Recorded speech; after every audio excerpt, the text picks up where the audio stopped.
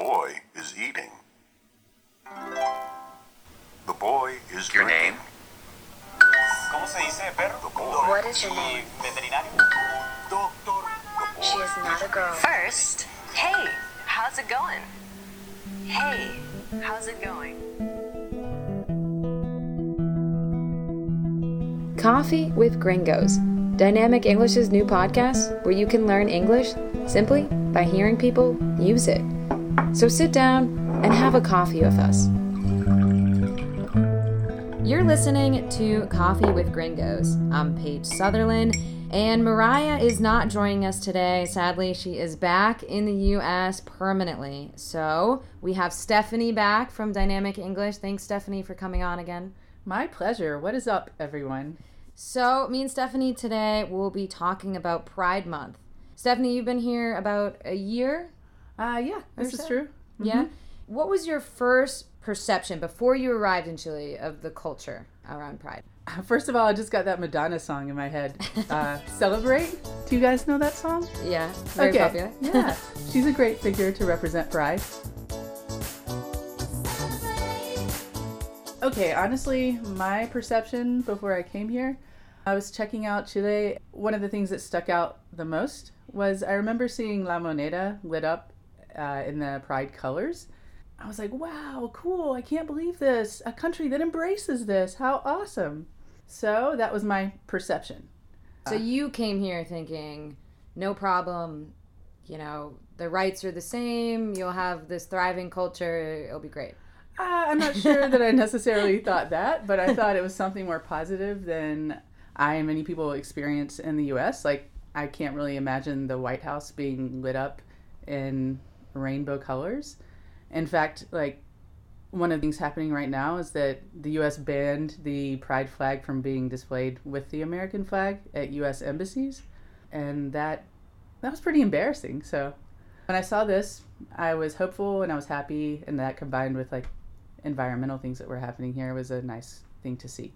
Yeah, I think I actually had the opposite. I felt from doing some of the research, I'm also a journalist by trade, so I was looking at some of the laws before I came here, thinking of story ideas, and I saw that gay marriage is not legal here, and that there aren't really a lot of rights for that community. And so I thought, you know, it might be difficult to be gay here. And then I came here in Santiago and I felt like the community was very accepting. I feel like there's a huge community and it seems that it's thriving here, which I was surprised, but I don't think, like most cities in the U.S., I think what exists in Santiago does not exist for the whole country. I think if you go south, yes. if you go in the north, you're not going to get as accepting of a community as you do in this kind of bubble of Santiago. Yeah, I think that's definitely true. I mean, I can't say I've firsthand experienced that from traveling in Chile, but I always edge on the side of caution when it comes to like PDA and things like that. What you were saying about the laws is something that does stand out to me and concern me about being here, because were the rainbow lights a facade? Is that just for display for the world? The laws reflect what the people want, right? Because when you're in a democracy, you vote for that person and that person is supposed to be voting for you, right? So when you have a country that doesn't have equal rights for a certain type of community, the assumption would be that the people want that, right? So it makes sense to be a little cautious when you're like, oh, there's these, you know, pride lights, but we don't have equal rights for this community. So what is kind of the perception?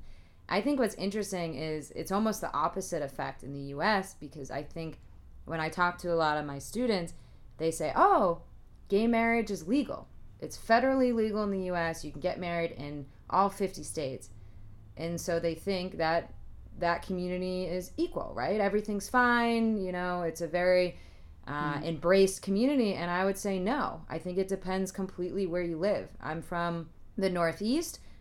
We were in Massachusetts, actually the first state to pass gay marriage. And I think that it's been very accepting there. But if you go down south, I think you might have some issues. So just because the federal law, gay marriage is equal, doesn't mean that everyone is very accepting. I totally agree. So in many ways here, I do feel more comfortable because there's like a humility that is not like one of the things about the US is, yes, you can represent yourself pretty much any way that you want.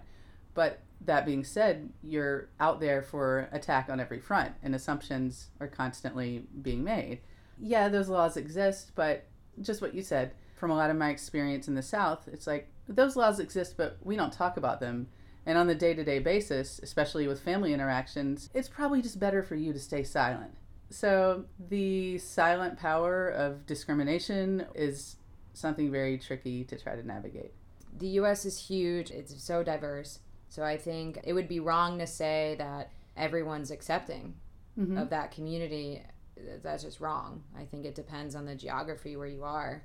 But I definitely think compared to, countries where you could be killed. Absolutely. Right? Yeah. I mean, US is definitely in a much better place with some of the laws and the treatment. I mean, there are countries where literally it's a capital punishment. Yeah, totally. Or you just have people who are so passionately against it that you would literally be physically harmed. Right. In Santiago, obviously there might be, like you said, some discrimination or anything, but do you feel like you've ever felt unsafe?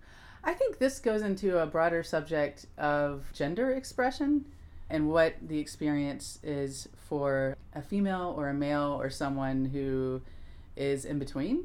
For example, a lot of my female counterparts have experienced like catcalling and things of this nature, and that's only happened to me a couple of times, but I definitely ride the androgyny line. So on that note, that is where I sometimes feel uncomfortable. I feel like while this community is very accepting and progressive in certain ways, it is also very conservative, and women and men have very defined roles. So when I'm out and I feel like I look like something in between, I've experienced vibes that feel hostile, and I feel like I need to get back to the safe area. I completely agree with what you said. I think in the U.S. we have a lot of work to do when it comes to women's rights, but I think here even more so. I mean, like you said, the roles of what a man should be doing and what a woman is so defined here. And when you cross those, you will get judged. You see it so often, obviously, in the workplace. You're seeing it right now in the Women's World Cup. Absolutely. To play soccer here in Chile as a woman is looked down upon because that's a male sport. The men play soccer, the women cook, right? They clean, they have their own stuff, they knit, right? They're not supposed to be on the field getting hurt, getting dirty.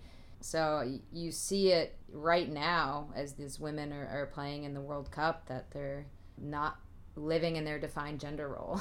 Right. And that awesomeness makes people really uncomfortable. I love that the Me Too movement, this whole age of women in the U.S. has been... It's like blasting off. Exactly. I love that it's transcend borders. You have seen it and experienced it here in Chile with the Women's March. I mean, historic records of people came out and are really fighting for their rights. And you wouldn't have seen that a few years ago. No. So you're really seeing this movement spread everywhere. And it's really just absolutely amazing. I think things are changing. I think it's going to take time, obviously, to change culture, but I love that it's happening. Yeah, it's exciting. Like all the women running for president in the U.S. right now. So that election is going to be an exciting time for sure. The biggest thing I noticed when I came here was being objectified. I think in the U.S., obviously, catcalling, by construction workers, it happens, but here it happens almost every day. It's something a little more accepted in the culture that if you're a woman and you're on the street and you're wearing a certain outfit or you're, walking a certain way, you're going to be looked at, you're going to be talked to, you're going to be approached and given extra attention. And I think that's something that has put me off when I first came here, is I was like, whoa, I just want to be left alone. Yeah. Do you think you've adapted to it now? Or you're just like, okay, yes, now moving on? I think, unfortunately, changing culture is so hard. I think you have to get used to it.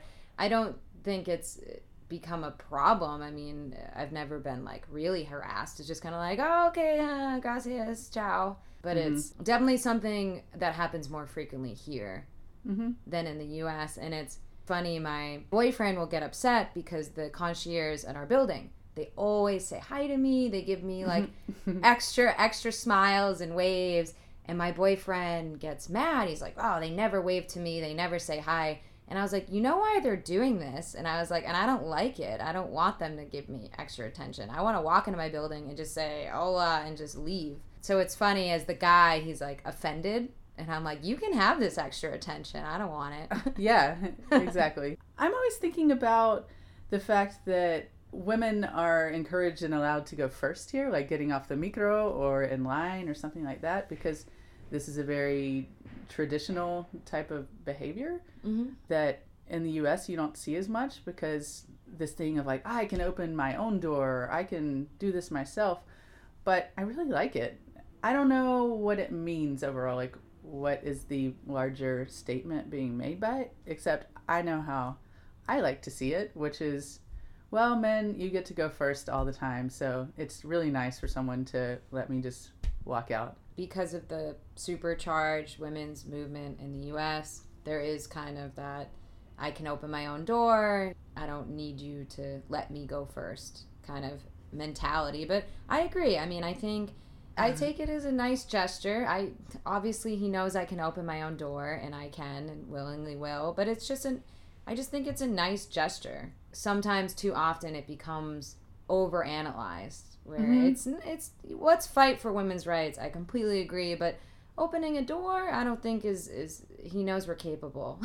Yeah, it's fine. Actually, there's always this funny experience when I have a couple different groups of classes at the same location, but we have to like walk around some nooks and crannies to get to the classroom. And I'm familiar with you let the person leading you go first, because I have no idea where I'm going. So there's always this little battle. We're like walking side by side with confused faces because the students are male and they're like, what? You need to be going first. And I'm like, but you're taking me somewhere. You should go first. So it's a funny little experience in transit that actually allows us to have fun and start up the conversation. I have had that same experience where it's like, I know you're trying to be nice, but I have no idea where I'm going. Right. Yeah. So today we talked about some heavy stuff. Obviously, when it comes to equal rights for all different communities, there's a lot of work to be done, whether we're in the US, Chile, or anywhere else in the world. But the best part is to keep talking about it and fighting for equality. So. Absolutely. But Stephanie, thanks so much for joining us again. It was really a pleasure to have you on the show. You're welcome. Happy to be here. And as you know, students or anyone else who's listening, if you get lost, there will be a transcription on the website as well as a vocabulary guide. Thanks again for listening, and we'll talk to you soon. Coffee with Gringos was brought to you by Dynamic English, where you can learn English simply by using it. If you're interested in taking classes or just want to learn more, go to our website at dynamicenglish.cl. Thanks for listening.